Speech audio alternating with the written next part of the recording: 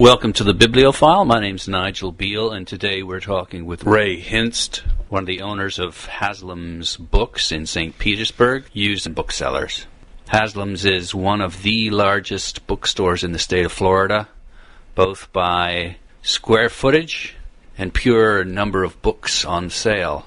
We start the conversation by talking about book reprinters, companies that reprint books that are out of print. There were some folks in New York who used to deal in reprints. They would come by. We were one of their stops to pick up things that were in public domain. It's in public domain. Mark Twain's in public domain. Yeah, or no copyright. I can think of one. Let me think of one. We had a book on the USS Constitution, the USS Constitution's frigate for the ages or something. I can't something like that. Anyway, they came and bought it, and they reprinted it. I think they did 25 or 30,000 copies of it as a bargain book. There's another one that was fairly well known. And these are kind of mundane sorts of things. Henley's book of 20th century formulas, and they found it here. They would come by a couple of times a year and just to see. Would ask, do you have anything that's kind of interesting or unique? And we'd go, oh yeah, here, take a look at this, take a look at that. And they bought it, and it was from 1911, 1910, something like that. And they would just do a facsimile edition of it in a contemporary binding. Thinking behind, obviously, their purchases would be, is there a market for this? Bingo. That's exactly what they're looking for. Can I reprint this at a price that I can make a profit on? Sure. They may still have that. They may still be doing it. And that was 30 years ago they bought that from us. Interesting. And there have been a number of those things. And it's funny. It's kind of exciting when we look down and go, oh, I remember that book. Yeah. That was ours. You know? Matter of fact, there was a cover of the Publishers Weekly that I suspect that somebody may have gotten it here. Because it was they were doing a feature on travel books. It was their travel issue. And they put the first Baedekers on the cover. And the first Baedekers was Moscow 1914, 15, 16, 17, just before the revolution. And we'd had some. Sold it some time back. And they're quite not that many. Collectible, those two. Yeah, there are people that collect them. But I mean, the early of most any major series is collectible. I mean, Josh, look at the first Geographics. And once you get past a certain year point, it's hard to give them away. A couple questions then about collecting. But before we get to that, obviously thousands and thousands of books have passed through your hands.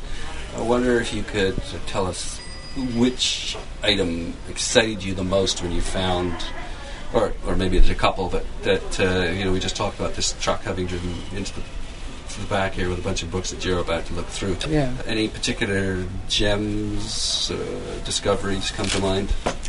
And also, if you do find something that you know is worth quite a lot of money, will you pay the person that provided you the book accordingly? Yeah. What do you pay them? Do you pay them a percentage of what you think you can make?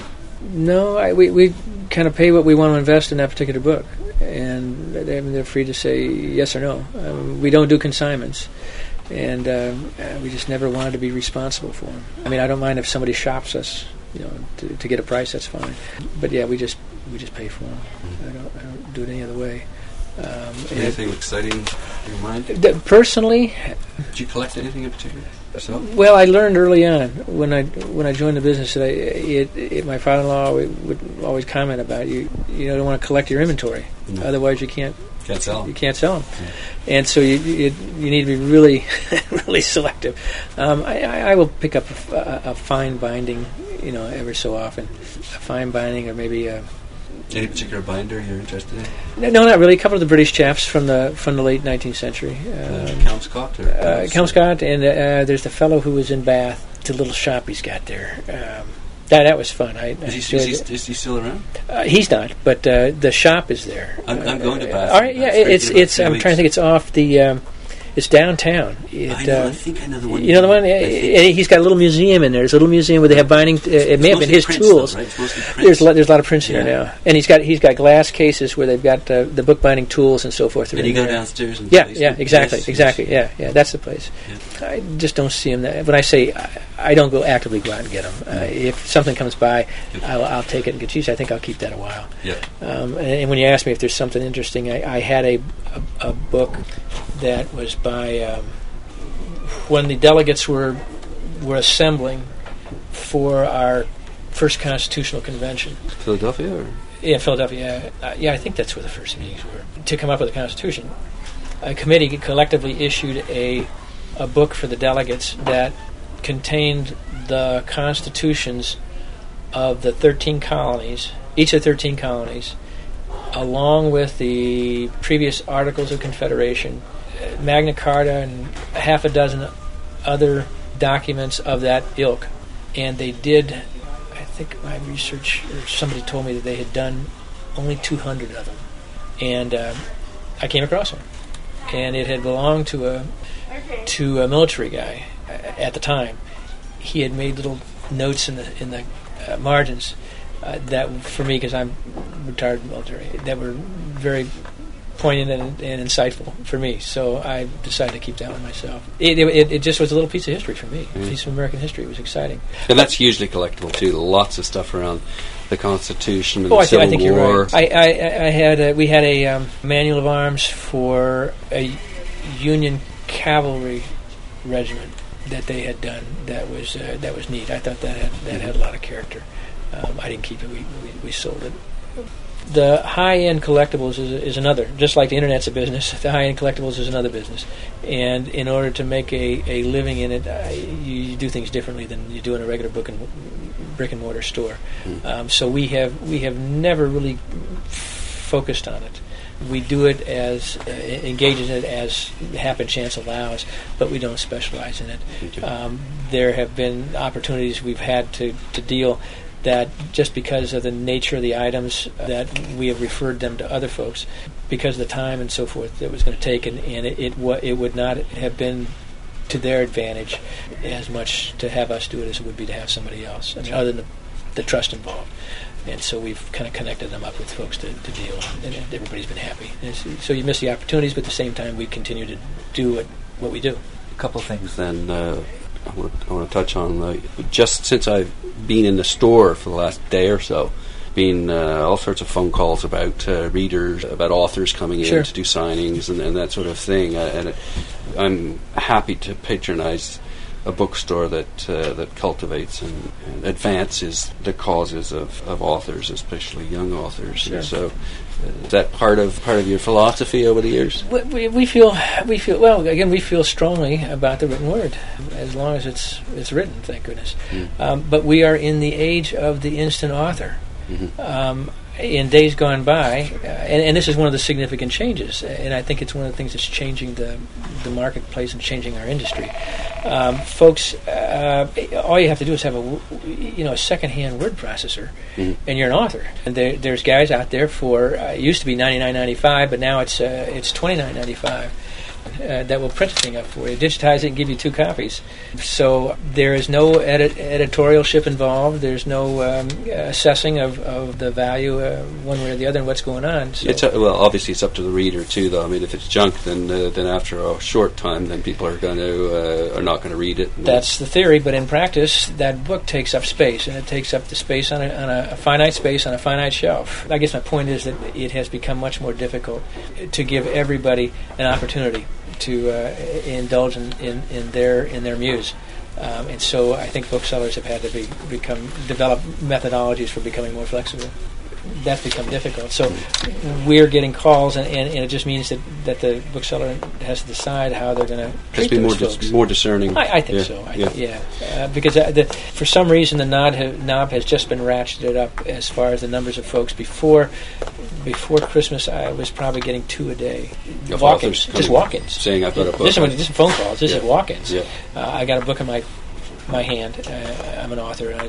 Could you carry our book? Could you carry it, or could you allow us to do an author signing? Or we want to have a signing. There's all kinds of books out there telling them how to approach us. Whereas previously the publishers served as a sort of a gatekeeper. They were the conduit. You pretty well have to go. If you made it through a publisher's editor's eyes, exactly. Then there's some quality control, whereas now less quality control.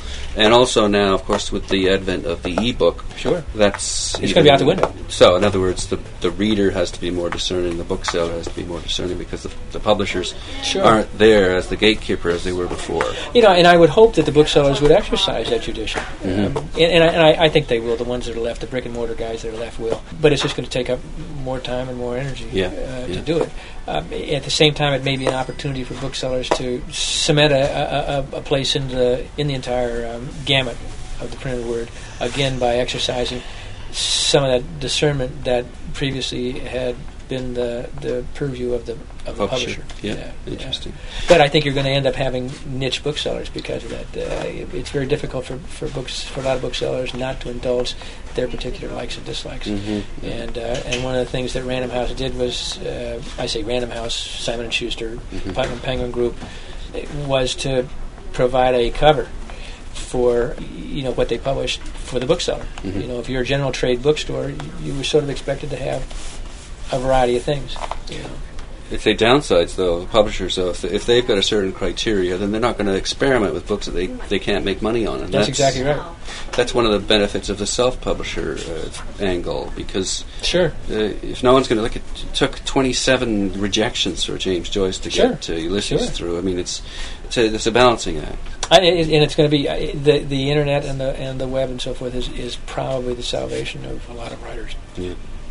Just in closing, advice to young collectors who may not have a lot of money but are interested in establishing interesting collection, interesting libraries. Don't collect anything that you personally don't like. People ask, well, is this a good, come over to a glass case here and pull something, is this a good investment? Is this a good investment?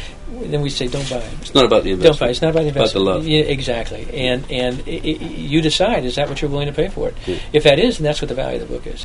That may be more or less than somebody up the road or down the street will pay, but you decide. And don't let that be your criteria for collecting that particular piece. One of the most reputable booksellers in Canada, Stephen Temple, I met with him, and he said something really delightful, I thought, and it was, collect something that no one else is collecting. Collect something that fires up your passion. Maybe it has to do with what you do. Sure. As a profession. Maybe you're a butcher, so collect it's a great books idea. on butchery.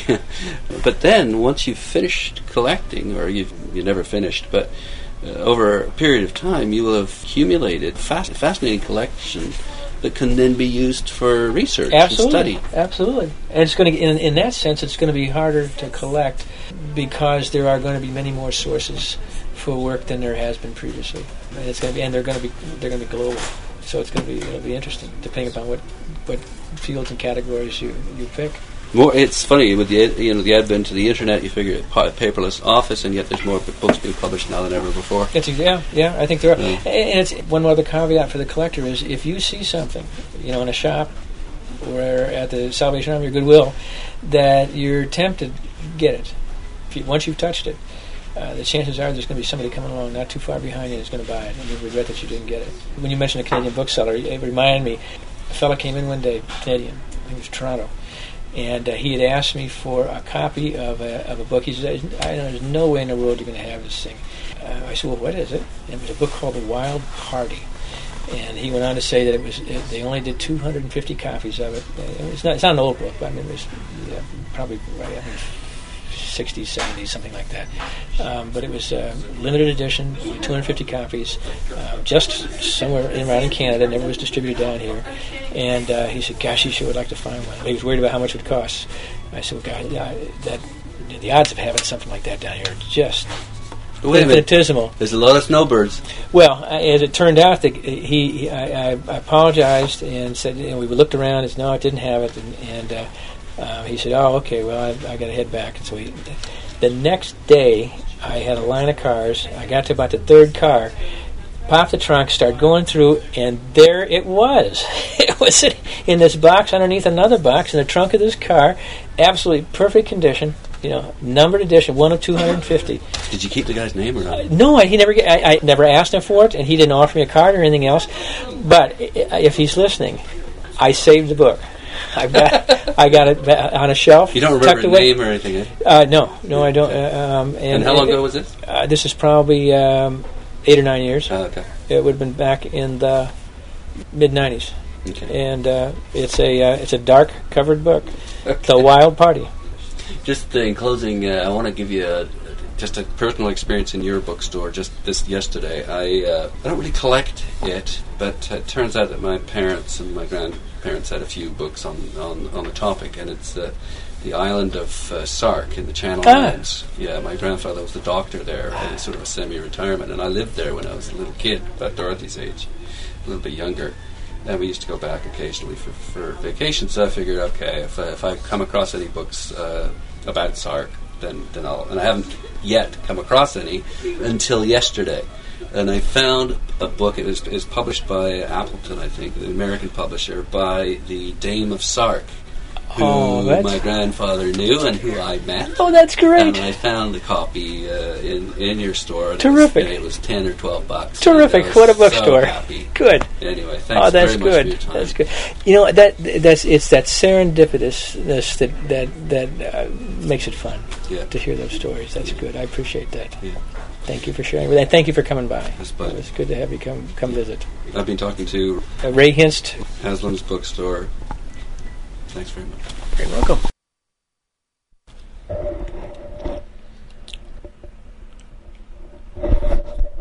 Books that are out of print and the impact that has on used and antiquarian booksellers.